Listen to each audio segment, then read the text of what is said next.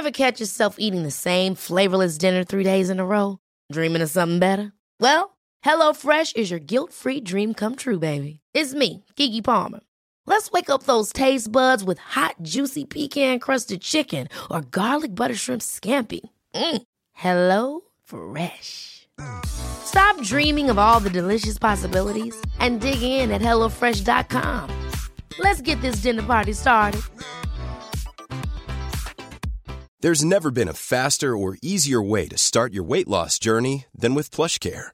PlushCare accepts most insurance plans and gives you online access to board-certified physicians who can prescribe FDA-approved weight loss medications like Wegovy and Zepbound for those who qualify. Take charge of your health and speak with a board-certified physician about a weight loss plan that's right for you. Get started today at plushcare.com/weightloss. That's plushcare.com/weightloss. plushcare.com/weightloss.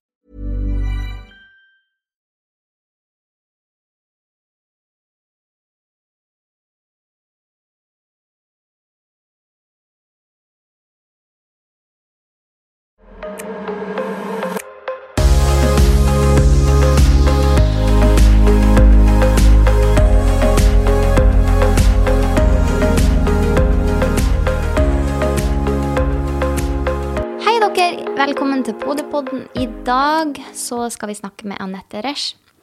Hun kalles doktor Barnegod og har spesialisert seg på stramt tungebånd, hvis man skal si det på enkelt. Hun skal få forklare mer. Grunnen til at jeg vil ha Anette hit fordi hun har vært Sander sin lege, og med det her så så kan du bryte taushetsplikten, så det på det rene. Da vi var på sykehuset, så legger jo de babyen til bare rett etter du er født, og fra første stund så klarte han ikke ta pupp, han fikk ikke noe ut av den, bare kanskje pittelitt, det var bare øverste del av brystvorta som han spiste av. Det var forferdelig vondt, og jeg fikk høre av alle rundt, og sykepleierne og legene, at sånn skulle det være, det skulle gjøre vondt. Og jeg bøyte hendene sammen og sto i det. Og så ser jeg jo at brystvorta mi kjemperar, det bare øverste del som dratt ut, og den ser ut som den leppestiftformet. Ungen klarer fortsatt ikke få i seg nok melk, så vi må drive og klemme og etter hvert pumpe og få i han mat på annen vis. Og jeg får fortsatt beskjed om at det her helt normalt, det skal gjøre vondt. Og så får jeg sår, og sårene blir om til skorper, og det blir åpne sår, og da får jeg ikke lenger lyst til å legge gutten min inntil at han skal suge på de her sårene. Det var helt forferdelig. Da det en barnepleier som sier det at kanskje vi skal sjekke om han har stramt tungebånd. Og vi måtte krangle oss til at barnelegen på sykehuset skulle se på det, fordi det her jo tydeligvis et tema som veldig omstridt, og vi hører forskjellige meninger overalt. Men gutten min klarte ikke amme, og det ble forferdelige plager for meg. Etter hvert så utviklet jo Renault-fenomen, og jeg fikk klumper i brystet. Det var litt vanskelig for meg å takle, fordi da det ikke så mange år siden jeg hadde operert bort noe godartet svulster, så jeg var jo redd for det her, kan det være kreft? Og det ble veldig mye. Jeg fikk jo ekstrem overproduksjon, fordi at han klarte ikke tømme, men lå bare og sugde, og han kunne holde på i en time, halvannet, og så alle døgnet gikk bort til å prøve å amme. Så en dag får jeg et tips om å snakke med Anette, doktor Barnegod, fordi jeg tok med sønnen min til en osteopat som jeg har gått til lenge, som har hjulpet med mye med rygg og sånn etter en bilulykke. Og hun sa, ta og snakke med Anette, og jeg fikk en time, og du reddet oss. Takk skal du ha, Sandra. Det jo veldig, veldig hyggelig å høre. Det jo dette vi jobber med hele tiden. Så, og det en utrolig vanskelig situasjon når du ikke kan matte barnet ditt. Det går på veldig grunnleggende instinkter hos mor, og kan påvirke hennes psykiske helse, og bare trivselen for mor og barn blir jo ikke bra fra starten av, når barn ikke kan spise. Ja, for hvis vi starter der, hva stramt tungebånd for de som ikke vet det? Det altså normalt sett så skal jo tungen bli dannet ved ca. 4 uker i fosterlivet. Og da sveises den. Hele kroppen vår egentlig 2 deler som på en måte sveises sammen, og under tungen da så skal det egentlig reabsorberes det vevet som noen ganger står igjen hos noen barn. Så det skal egentlig være borte, så man skal egentlig ha en ganske lang, fri tungespiss. Det skal være over 16 millimeter. Og det vist i store internasjonale undersøkelser. En doktor som heter Kotlov fra Amerika, som da har gjort store undersøkelser. Og hvis man skal få en normal tungebevegelse, så må den være over 16 millimeter. Hvis det vevet under tungen står igjen, som da noen ganger skjer, fordi at den tilbakedanningen av det vevet ikke skjer, så vil barn bli født med stramt tungebånd. Og det båndet som under der, som da for mye vev, det vil holde tungen ned og begrense tungens bevegelser. Og tungens bevegelser har veldig mye med svelg å gjøre og suging å gjøre, og det jo det viktigste barnet gjør når det kommer ut, nemlig å suge av brystet. Før det så får barnet næring gjennom morkaken fra mor. Når det kommer ut, så må det jo ta næring selv, og da jo amming helt vitalt. Ja. Både for mor og barn, og der har både barna veldig gode instinkter, og mor har gode instinkter. Og det skal jo være en ordentlig ting å amme. For jeg følte jo på det. Nå kan jeg jo bare si, du sier at man skal minimum av 16 millimeter. Vi fant jo ut at Sander hadde 2. Det jo kanskje veldig stramt det da. Ja. Ja. Og det veldig kort, fordi at da mangler han veldig mye fri tungespiss, og tungespissen og hele tungen skal bevege seg opp i ganen. Barnet skal suge brystet inn, sånn at det ikke biter på puppen. Så det som ofte skjer med de som har stramt tungebånd, det at de glir langt ut, suger veldig langt ut på brystvorten. Gir mor veldig smerter. Man trenger ikke ha smerter når man har barn med stramt tungebånd, men mor kan ofte få det. Og de suger feil på brystet, og det kan føre til at barnet da enten, altså at mor produserer for mye melk eller for lite melk, fordi at barnet suger feil eller ikke stimulerer mor riktig i forhold til melkeproduksjon. Så da kan man få overproduksjon sånn som du hadde. Ja, for det, allerede der startet det jo med at jeg følte meg som en dårlig mamma. For det liksom instinktiv, det her skal jeg klare, å mate barnet mitt, det min oppgave. Ikke sant, og jeg tror veldig mange av oss føler det når vi får barn. Ikke sant? Vi får barn i armen, og det helt naturlig for oss å gjøre det vi laget for. Og når det skjærer seg, så går det rett inn på noen sånn veldig dype instinkter. Alle dyr, alle mennesker laget for å ta vare på sine nyfødte. Og det viktigste de gjør jo, de puster jo selv. De trenger å puste, og de trenger å spise. Og ellers så kan vi bare ta vare på dem, ikke sant? Ja. Og når det blir vanskelig, så tror jeg det påvirker oss så veldig mye da. Og da går det ut over din på en måte følelse av å være en god mor da. Ja, det gikk jo. Og det har jo ikke noe med mor å gjøre. Ja, ikke sant? Det har jo ikke noe med mor å gjøre. Nei. Det barnet som ikke klarer å ta riktig, og som ikke klarer å spise, og drenere brystet ordentlig, og få i seg nok mat. Hun barnepleien som vi snakket med på sykehuset, hun sa at legen kommer antageligvis til å si at du trenger ikke klippe, men insister på det. Det var jo superforvirrende 2 dager etter vi hadde fått barn og var helt nybakte foreldre, og bare så her skal vi krangle med en lege. Det her høres jo kjemperart ut. Ja, det jo dessverre sånn at denne kunnskapen om stramt tungebånd, den har vært til stede i verden, hvis du skjønner. Fordi at vi har jo fått babyer siden steinalderen. Og det har vært viktig for oss å få dem til å spise, så de overlever og blir en del av samfunnet vårt, ikke sant? Hva skjedde før da? Det finnes historier fra Bibelen om stramt tungebånd, så det finnes bibeltekster som omhandler stramt tungebånd, og der det jo sagt at Jesus har gjort mirakler da. Der det beskrevet da, at han har hatt hånden i nærheten av munnen, og at den personen som da ikke kunne snakke, snakket etterpå. Så det jo fra tidligere tider kjent, og vi vet også det at for ca. 100 år siden så gikk jordmødrene rundt med lange lillefingernegler, og det sagt at de da fikset ting. Altså da var det inn i munnen til barnet og løsnet det som var stramt, og så spiste barnet normalt. Og det også på vår klinikk så har det vært utenlandske foreldre, hvor det fra Afrika for eksempel, der det kulturelt sånn at når barnet født, så får mormor eller farmor barnet i armene, og så ordner de dette.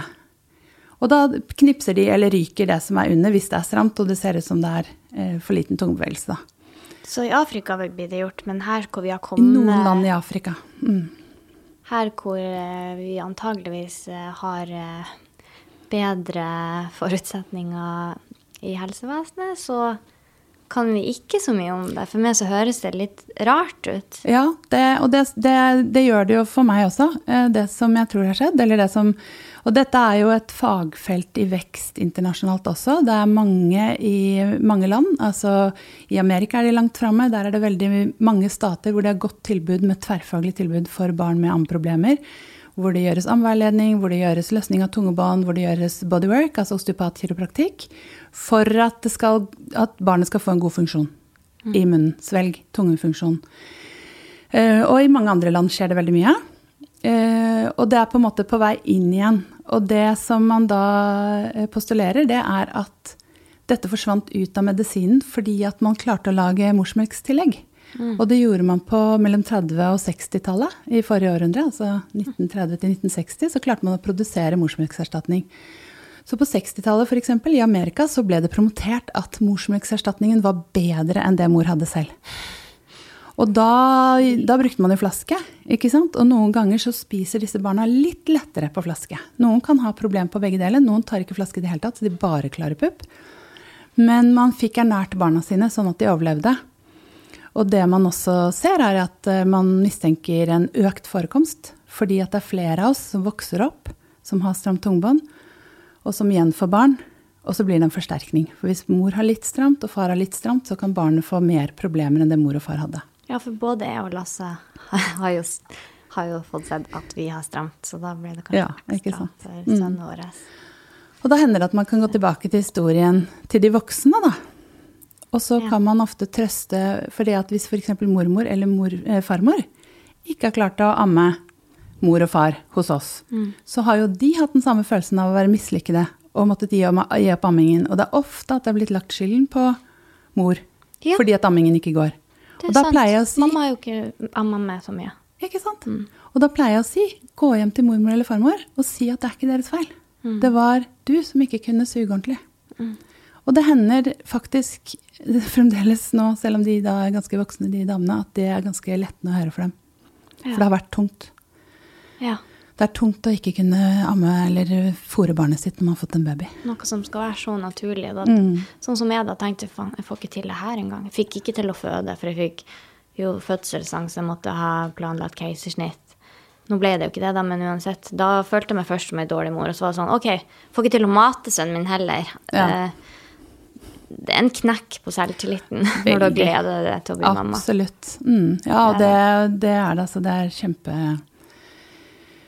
Ja, så hvordan kan... Nå vet vi hva stramt tungebånd eller nå har du forklart det på en veldig bra, fin måte, synes jeg. Og hva kan man gjøre for å fikse det her?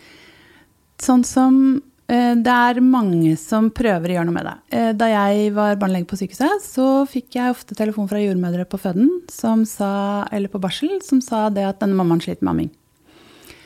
Og da hadde jeg lært av en eldre kollega å klippe det vi kaller fremre tungebånd. Og det den lille membranen som noen mennesker født med. Mange har den ikke, men den strengen? Ja, en streng som du kan se. Og den klippet vi, og den bare forsvinner, det blør bare en bitteliten dråpe, og så trenger man ikke å gjøre noe med det såret, den bare borte for alltid. For det gjorde vi på barsel, men det hjalp jo ingenting. Nei, noen har litt hjelp av det, sånn at det var det jeg lærte før, liksom. Ok. Og som vi gjør på sykehuset, som noen leger fortsatt gjør, for å hjelpe ammingen i starten. Men hvis man for eksempel bare da har et bakre stramt tungebånd, og egentlig tungebåndet et helt bånd, men den fremre delen en tynn membran, og det bakre sitter bak slimhinnen. Men det kan sitte og holde tungen ned, sånn at ikke tungen kan bevege seg naturlig likevel. Det da vi gjør et ordentlig klipp. Eller en frenotomi, da, som det heter. Og da jobber vi tverrfaglig for å gjøre kroppen til barnet klar for en løsning av tungebåndet. Fordi at det så viktig at barnet ammer på en ny måte. Så må de være klare, fordi at det ofte masse kompenseringer og spenninger i kjeve og munngulv og gane og sånne ting, som gjør at de biter på puppen og holder puppen på feil måte. I stedet for å suge den inn og suge på den, så må vi trene barnet i å gjøre det på en ny måte. Noen forstår det fort, og noen må ha mer veiledning på det. Og da går det på ammeveiledning, og det går på at vi ser på sugetaket, og at mor hele tiden prøver å få til gode amminger etter at vi har løsnet tungen, fordi at barna alltid kan gjøre det de kunne, men de kan ikke gjøre det på en ny måte, så må de trene på det nye, og ikke sementere det gamle mønstret, liksom. Ja, for Sander hadde jo kolikk, og de sier jo at kolikk gråte mer enn 3 timer på kveldstid, 3 dager i uka, i 3 uker, da kaller de det kolikk. Men han kunne jo gråte i 9-10 timer ikke sant? I strekk fra middag til morgendagen etterpå. Ja, for vi gikk jo til osteopat med Sander, for han hadde jo, som jeg sa, kolikk. Og da fikk vi en time hos det. Og først for å sjekke det, for å ta en sjekk på hvor stramt det var, da vi fant ut at det var veldig stramt. Og så klippte vi neste gang. Og det var jo noe som jeg hadde grua meg veldig til, for jeg tenkte, skal det være noe forferdelig greie, masse blod, ungen har det fælt. Det var Hvordan jo ikke sånn. Hvordan synes du det var? Nei, det var jo ikke sånn i hele tatt. Jeg ble jo så lettet. Det tok 2 sekunder. Ja. Du ser inn, klippet tar under 1 sekund. Og så, ja, det litt blod, men jeg har jo skjønt at barnet har det ikke så vondt, for det jo ikke muskler, det bare vev. Det ikke sånn? Ja, det bindevev, rett og slett. Altså, den ligner litt på en scene, ikke sant? Du kan på en måte kjenne det før du klipper. Det jo det jeg gjør når jeg undersøker, så undersøker jeg jo mer enn bare tungbåndet. Og når vi tar inn barna til en sånn førstegangskonsultasjon, som vi sier da, så gjør jeg jo jeg ser over hele ungen. Fordi at ungen kan jo ha andre ting også. Vi ser jo at mange av disse barna for eksempel har kumelk og sojaproteinintoleranse. Og kan bidra med andre reflux, ting. For eksempel. Og da ser vi en veldig bedring etter at vi løsner tungbåndet. Og det tror vi har med at svelgingen alt foregår normalt. Ja, det kan jeg bekrefte. Og hvordan gikk svelgingen for Sander? Nei, det var jo helt magisk. Rett etter du hadde klippt. Altså, vi helt sånn rørt av å si det. Så gikk vi på et eget rom med en god stol, og så la du han inn til meg, til brøstet mitt. Og da tok han pupp for første gang. Og vi var hos det da han var sånn 2,5 måneder. Og det var første gang han klarte å spise, og jeg bare, hæ? Nei, det skjer ikke. Hæ, det sant? Jeg hadde jo holdt ut. Jeg hadde jo tenkt å gi meg med han lenge før, men jeg hadde holdt ut i tilfelle det skulle funke. Og det gjorde det. Og det jo så magisk. Altså, det jo denne delen jeg virkelig elsker med jobben min nå, da. Det jo at vi har ofte et barn og en dyade, som det heter, da, mor og barn-par, som plages så forferdelig, ikke sant? Ja, og så gjør vi en endring som gjør at ting går mye bedre etterpå. Ja. Og det jo ikke alltid vi kan hjelpe dem med alt, og det jo ikke alltid at alt blir helt vellykket. Ja, men en ting til jeg må si, så skjedde det. Etter han hadde spist, så ja, vi fikk jo litt tid alene, og så kom du inn igjen etter en liten stund, og så la du han på stellebordet, og så sovnet han. Ja, ikke det magisk? Og det har han aldri gjort. Vi har måttet bysse han i kanskje halvtime til en time, bare for å få barnet til å sove. Og her bare sovnet han. Og det ser vi altså internasjonalt, og sånn som vi også jobber ved klinikken, så jobber vi veldig etter internasjonale prinsipper på tverrfaglighet. De barna som da eldre, og som ikke blitt klippet når de var små, kanskje klarer de å amme uten at mor får smerter, de legger på seg fint, ikke sant? Ingen som aner at det noe problem. De kan få tallvansker senere, de kan få kjeveutviklingsfeil, og vi ser at dette med stramt tungbånd ofte en bidragende årsak til dårlig søvn. Og det jobbes det veldig mye med internasjonalt. Life is full of what-ifs. Some awesome, like what if AI could fold your laundry? And some, well, less awesome, like what if you have unexpected medical costs? United Healthcare can help get you covered with Health Protector Guard fixed indemnity insurance plans. They supplement your primary plan to help you manage out-of-pocket costs. No deductibles, no enrollment periods, and especially no more what-ifs. Visit uh1.com to find the Health Protector Guard plan for you. Ever catch yourself eating the same flavorless dinner 3 days in a row? Dreaming of something better? Well, HelloFresh is your guilt-free dream come true, baby. It's me, Keke Palmer. Let's wake up those taste buds with hot, juicy pecan-crusted chicken or garlic butter shrimp scampi.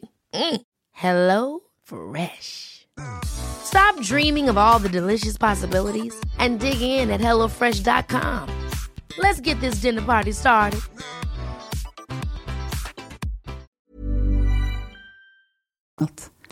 Det fordi at barnet, eller når vi sov, altså jeg har jo lest meg opp litt på det her for å forstå det, og det kan hende at det feil, men det sånn at vi legger tunga i gan og lager et vakuum der, og så roer det ned nervesystemet?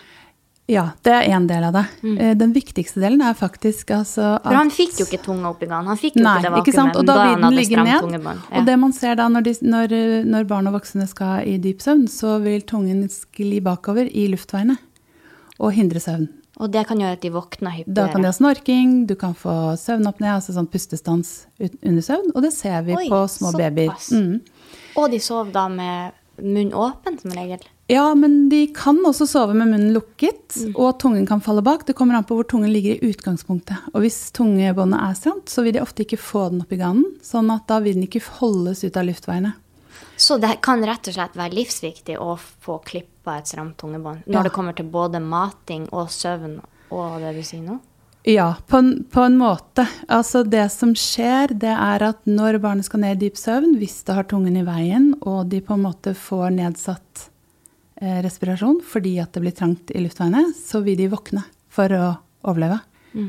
Det noen som mistenker at det en sjelden gang kan være årsak til krybbedød, at dette skjer, og at barnet ikke våkner. Men de fleste barn våkner, så du får barn som har veldig dårlig søvn. De snorker, de har urolig søvn, og veldig mye av det handler om at barnet prøver å holde seg i live under søvn, ikke sant? Så de går aldri ned i den dype, gode søvnen, og søvnfasene blir forstyrret. Og dette forskes det veldig mye på internasjonalt. Både søvn og søvnapné og snorking og kjeveutvikling, og dette her med nedsatt altså at de får trange luftveier når de har stramt tungebånd. For en annen ting som jeg merket tydelig forskjell på, og det jo til og med utseendemessig på sønnen vår. Han hadde kjeven ganske langt inntil halsen. Ja. Altså, den var veldig langt bak, sånn at det så ut som han hadde underbitt da. Ja, eller overbitt. Sånn at underkjeven den ligger under, liksom. Ja, selvfølgelig. Og etter klippet så kom haka lenger fram. Så fikk han en helt annen profil. Da så han mer sånn, ja, at det var sånn det skulle være da. Ja, ikke sant? At det var på en måte lukning i kjeven og normal leppeprofil. Så da blir jeg ganske provosert når jeg har opplevd alle de her tingene, når jeg hører noen si eller leser noen plasser at, ja, og også leger da som sier at nei, det ikke noe. Det ikke noe med, det trenger ikke klippe, det ikke noe stram tungebånd. Det her har jeg fått hørt fra en lege faktisk. Stram tungebånd bare en moteting. Ja, og det da jeg noen ganger tenker at jeg skal ta på meg en tornekrone og en kjortel da, så kan jeg være midt i moten fra Jesu tid, liksom. Jeg tror ikke, altså ja, det en mote fordi at det på vei inn igjen i medisinen, for vi ser jo så mange konsekvenser for de barna som har det når de blir eldre. Så ser vi at det mye lettere å behandle dem hvis vi får behandlet dem før de et år da. Ofte gjerne før 3 måneder, fordi at melken blir jo hormonstyrt de første 3 månedene, så mange mødre mister jo melken fordi barn ikke drenerer brystet ordentlig rundt 3 måneders tid. Og hvis vi får sett dem før det, så kan vi bevare en amming, og det har jo veldig mye å si for helsen, ikke sant? Vi vet jo det om tarmbakterier og immunforsvar og sånne ting i forhold til amming. Og alle fordelene som finnes for barn å få morsmelk, og ikke erstatning. Ja, for mora tar jo rett og slett, og altså, i kroppen min da, så vil jo jeg lage hvis babyen min var syk, det sånn da vil jeg lage forsvar du lager, i melka. For sånn det jo helt magisk. Så de arver blant annet da et barn som ammer, ikke sant, ikke så utsatt for infeksjoner som mor har gjennomgått, fordi at det finnes immunglobuliner i melken. Så det men sånn når de blir eldre da, så det jo, det spising, det feilsvelging. Feilsvelging jo et symptom som vi ser veldig tidlig, at barnet hoster og harker når det får melk. Ja. Og det opplevde vel kanskje dere også? Ja. Og det jo et symptom på at det kommer bitte litt grann melk over i luftveiene. Og selv om ikke det farlig, så vil barnet etter hvert kompensere for det at det ikke klarer å svelge ordentlig. Så vil det få feil svelgemønster.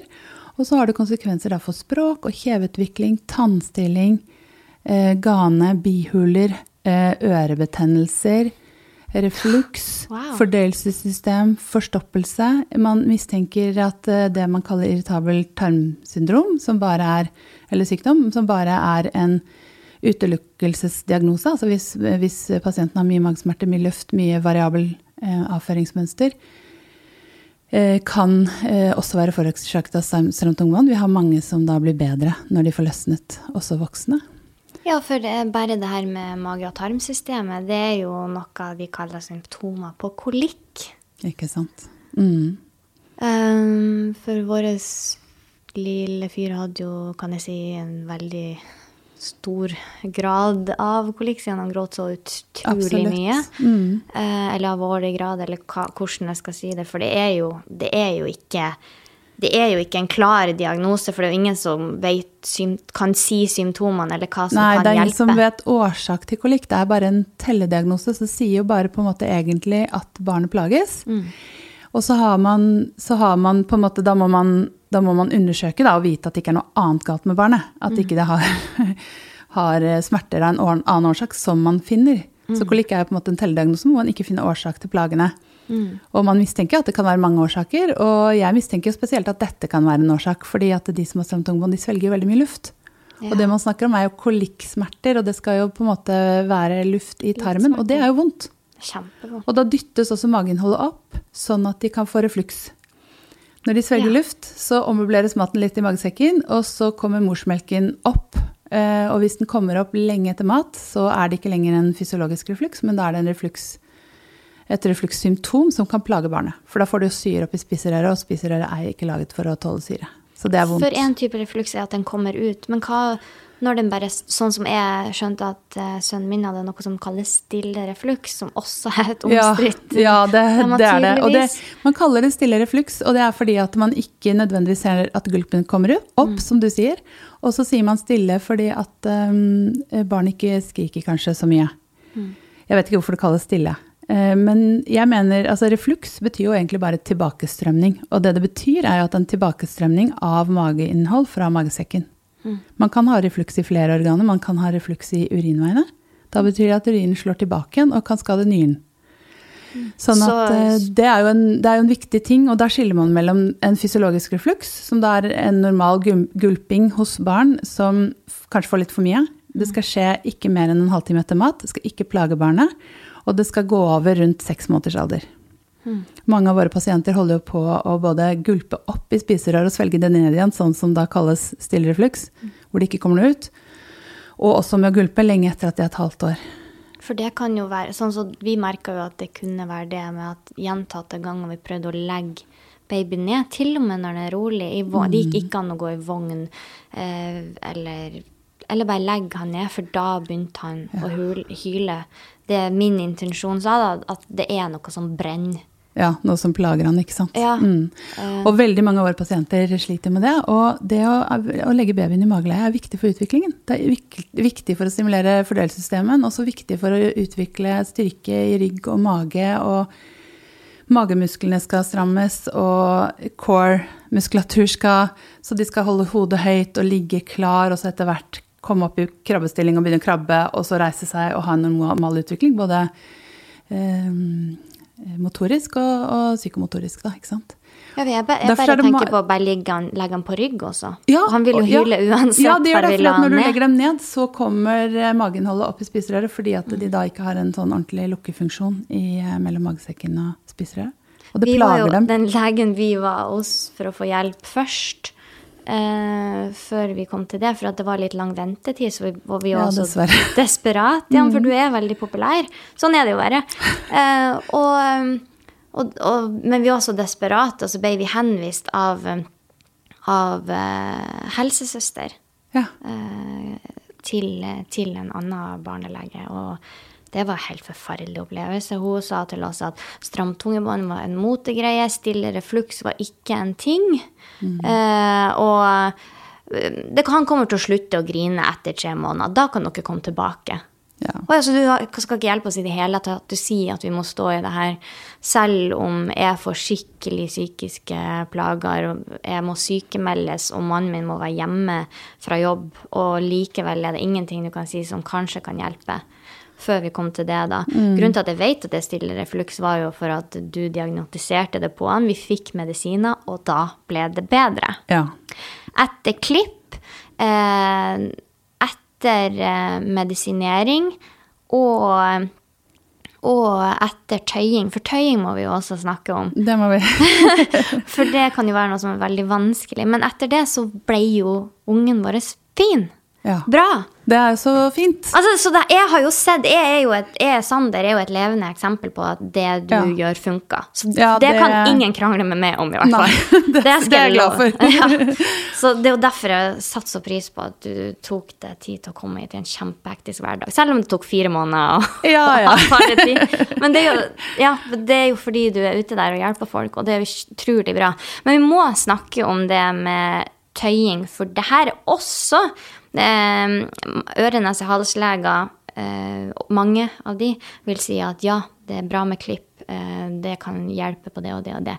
Men mange sier at man trenger ikke tøye såret etterpå. Hva betyr det å tøye det såret? Det betyr at når jeg har klippet, altså når jeg klipper, så klipper jeg gjennom slimhinnen. Jeg klipper over bindevev som stramt, sånn at det vil, etter en frenotomi, vil se ut som en sånn diamantsymbol som du har på sånn spillkort.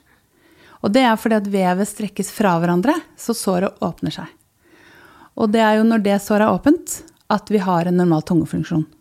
Da har du mye mer enn 16 mm fri tungespiss ofte, og tungen kan bevege seg I alle plan, sånn som den skal. Så poenget med tøyingen jo å holde det såret åpent, fordi at alle sår I munnen vil søke og lukkes så fort som bare mulig. Og det jo fordi at den gangen vi drev og kranglet og slåss, og kanskje ble rispet I munnen av en tiger, eller fikk en kniv I munnen, eller I don't know, fikk skader I munnen, så måtte vi raskt kunne spise. Ja, sånn mange tusen år siden. Ikke sant? Steinalder. Ja. Menneske. Ja.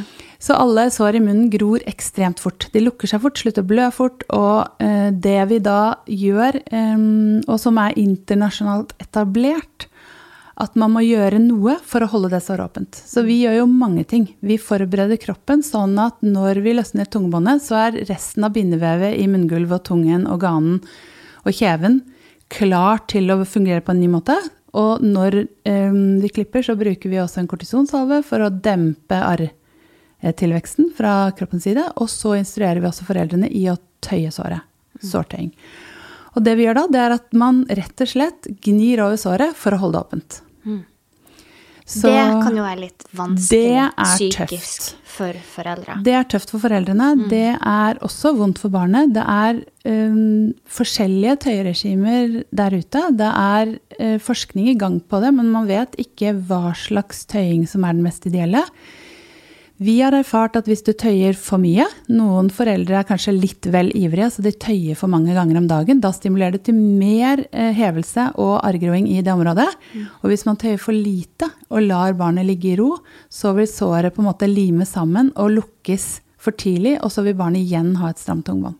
Ja, for du kan jo heller ikke bruke smokk I denne perioden. Nei. For da dytter du jo tunga ned, og da går det enda fortere igjen. Ja, det kan jo også være litt vanskelig når du vet at det det eneste som roer babyen ned. Ja, absolutt. Mitt arbeid jo litt essensielt, fordi at jeg må bruke den saksen og klippe det tungebåndet. Men forarbeidet og etterarbeidet, det jo foreldrene, og det en stor jobb. Den tøff. Jeg har selv erfaring som mor til barn med stramt tungebånd, og vet at det tøft å stå I det, ikke sant? Og det vi pleier å si at dette gjør vi fordi det medisinsk indikasjon for å holde det såret sånn at det grår riktig, ikke sant? Sånn at barnet kommer ut av sine problemer. Og det blir det samme som hvis man for eksempel har en hofteoperasjon, så vil du anbefale pasienten ha rehabilitering hos en fysioterapeut, og det kan innebære smerter hvis du har hatt en operasjon, et brudd, whatever. Det masse smerter involvert med å komme seg I gang igjen. Så det jo egentlig det samme. Så vi prøver på en måte å støtte foreldrene I at dette nødvendig etterarbeid etter klippet for å få et godt resultat, fordi at vi alle sammen jobber mot det at barnet skal få det bra. Eller så må man bare klippe på nytt, og det blir forgjeves nesten, eller? Ja, Og det hender jo at hvis det gror igjen, så må barnet klippes på nytt. Og hvis det har vært operatøren i bildet for eksempel som ikke har klippet riktig, så hender det at det er indikasjon for å klippe igjen, fordi at tungen ikke fungerer normalt, altså at du har en restriksjon i vevet under tungen, og da har du ofte et arr også, og det kan jo også gi ytterligere liksom stramhet i vevet. Ja, for arrvev vel hardere. Det det. Ikke sant? Så man burde gjøre det, rett og slett. Ja. Eller man må gjøre det. Man må tøye. Ja. For det... Og det er jo, i og med at dette er et fagfelt som på en måte er i fremvekst, da, så er alle de som driver profesjonelt og mye med det, blant annet de som på en måte er veldig kjent i verden, blant annet Dr. Gaheri da i USA, han sier jo og skriver veldig mye om at man må holde det såret åpent, og man må gjøre den etterstellet. Ja. Og så vet man ikke helt hvordan det skal gjøres, men det fungerer ganske bra, og det er bare noen få prosent som trenger å klippe igjen, fordi at kroppen da på en måte har svart for hardt på det å ha et sår i munnen, sånn at det har trukket seg sammen, og det har blitt en gjengroing, eller reattachment da, som man kaller det. For de som ser på YouTube, så kan jeg vise det. Her er tunga, når den er veldig stram, åpnes, så går du inn, og så gjør du sånn, et par ganger, og så er det ferdig. La meg bare komme med et tips til dere som er i denne situasjonen, på hvordan jeg og Lasse kom og sier noe det.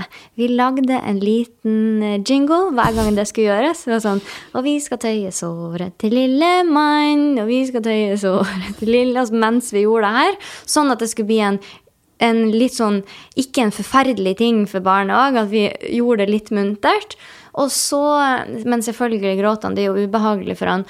Og så, for at jeg skulle klare å gjennomføre det her, for det er jo forferdelig, du føler at du påfører barnet ditt smerte, og det er en forferdelig følelse. Men for at jeg skulle klare det, så fikk jeg med et sånn mantra som var sånn, han kommer til å spise bedre, han kommer til å snakke bedre, han kommer til å leve bedre. Og det gikk igjen og igjen i hodet mitt, og sånn klarte jeg å gjennomføre det. Og det ble bra. Ja. Det jeg har lyst til å si, det er at tøyingen tar 8-10 sekunder. Det er 4 ganger i døgnet. Og du påfører barnet ditt smerte for at det skal unngå en masse annen smerte. Ja. Så du tar jo egentlig bort smerte, vil jeg si da. Man kommer til det. Du har en privat klinikk. Og så har jeg sett at det eneste noen har sagt som var negativt med det, er at det er dyrt. Ja. Og ja, hvorfor startet du for deg selv i stedet for å ha det i det offentlige systemet, for eksempel? Det var litt sånn i forhold til mitt personlige liv, fordi at jeg skulle begynne å jobbe igjen. Jeg var barnelege og hadde små barn som da har en del plager på grunn av stramt tungebånd, har jeg nå i ettertid lært. Sånn at jeg tenkte å begynne å jobbe litt. Så jeg begynte å kjøre på legebesøk som barnelege, og det ble veldig populært. Og så lærte jeg tilfeldigvis om dette, og begynte å se på det, og har studert det nå i drøyt 3 år. Og ser jo at når man ser helhetlig på mange barns plager, og det er jo plager, for det er ikke livstruende, så ser vi at veldig mange av de plagene kan avhjelpes da blant annet ved å løsne en tunge som ikke fungerer. Sånn at da det ble veldig populært, så hadde jeg ikke tid til å kjøre lenger, og da leide vi oss inn på en klinikk, og så startet jeg for meg selv, og da er det å ansatte mennesker og ha sikre datajournalsystemer og sånne ting, og lokaler og sånne ting, og det er jo dyrt. Så vi må jo ha litt penger for det, fordi at vi da ikke får støtte fra staten i det hele tatt. Og det vi ser, det er jo at det prøves innimellom på en og annen barneavdeling og sykehusavdeling rundt omkring i landet, og sette i gang et tilbud som dette. Men det krever en tverrfaglig tilnærming, og veldig på en måte spesifikk opplæring av personell, sånn at de kan støtte en familie og et barn som da har disse plagene. Og det er vanskelig å få til i det offentlige sykehussystemet, også fordi at sykehuset er laget for å ta kutt og farlig sykdom, mens dette er mer gå på plager og sånne ting. Forebygging, absolutt. Og jeg synes jo generelt helsevesen i Norge er dårlig på forebygging i forskjellige kategorier. Det er jo mer, nå tar vi det fordi det er krise. Og jeg tror at man kunne spart uhorvelig mange millioner på bare ta det før. Ja. Men det er en annen diskusjon. Det er et annet intervju, Sandra. Ja. Så, men det er en viktig ting, ikke sant? At her kan vi forebygge en masse plager, vi kan stoppe en del plager, vi kan snu negative spiraler. Mange av disse barna som da har stramt tungebånd, som ikke så heldige at det en mor som skyter over og overproduserer, de har jo underproduksjon av melk og klarer ikke å spise og ender opp med sonde, for eksempel. Og da hender det at vi kan løsne tungbåndet, og så spiser barnet igjen. Det tar tid, men vi får snudd en negativ spiral, vi får snudd smerter hos barnet, vi får snudd fordøyelsesplager, refluksplager, sånne ting. Det mangler masse forskning, men det finnes forskning på dette her på ganske høyt nivå, men det mange i helsevesenet som ikke vet at det finnes, og de sier ofte at det ikke finnes. Så du måtte rett og slett starte for deg selv for å få gjennomført det på best mulig måte? Ja, ikke sant? Og da det bare sånn der, og så håper vi har mange helsepersonell på besøk hos oss for å lære fra det offentlige, så vi håper bare at dette vil sige ut i helsevesenet, og sånn at flere kan hjelpe flere. Rett og slett. Tusen takk for at du kom, Annette. Veldig hyggelig å være her, Sandra. Det har vært en fryd å ha det her, og tusen takk for at du hjelper oss på den måten som du gjorde. Og det så hyggelig å få positiv tilbakemelding, og at vi faktisk gjør en forskjell. Ja, men det gjør det. Veldig flott. Så til dere som kjenner på de sånne her type plager med babyen, ta i hvert fall og høre med helsepersonell, eller se om det noe dere kan gjøre. Og så kan dere eventuelt kontakte doktor Barnego, dere også, sånn som vi gjorde. For der går det an å sende inn et bilde, for eksempel, og bare få et svar. Er det her nødvendig å ta en nærmere undersøkelse på? Ja. Og det jo ikke dyrt. Nei, og det tar vi ikke noe for. Og det finnes også Facebook-grupper som kan mye om dette, som foreldre, eller mødre ofte, som har satt seg veldig inn i det, og som veldig engasjerte, og som også kan hjelpe med innspill. Så det mulig å få hjelp? Det det. Det det. Det det. Tusen takk for at du kom, Annette. Tusen takk for at jeg fikk komme.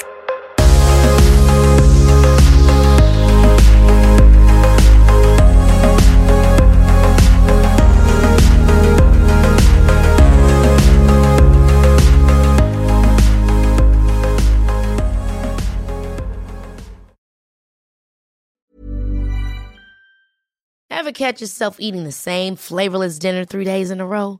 Dreaming of something better? Well, HelloFresh is your guilt-free dream come true, baby. It's me, Keke Palmer. Let's wake up those taste buds with hot, juicy pecan-crusted chicken or garlic butter shrimp scampi. Hello Fresh. Stop dreaming of all the delicious possibilities and dig in at HelloFresh.com. Let's get this dinner party started. Imagine the softest sheets you've ever felt. Now imagine them getting even softer over time. That's what you'll feel with Boll & Branch's organic cotton sheets. In a recent customer survey, 96% replied that Boll & Branch sheets get softer with every wash. Start getting your best night's sleep in these sheets that get softer and softer for years to come. Try their sheets with a 30-night guarantee. Plus, get 15% off your first order at bollandbranch.com. Code BUTTERY. Exclusions apply. See site for details. Hi, I'm Daniel, founder of Pretty Litter. Cats and cat owners deserve better than any old-fashioned litter. That's why I teamed up with scientists and veterinarians to create Pretty Litter. Its innovative crystal formula has superior odor control and weighs up to 80% less than clay litter. Pretty Litter even monitors health by changing colors to help detect early signs of potential illness. It's the world's smartest kitty litter. Go to prettylitter.com and use code ACAST for 20% off your first order and a free cat toy. Terms and conditions apply. See site for details.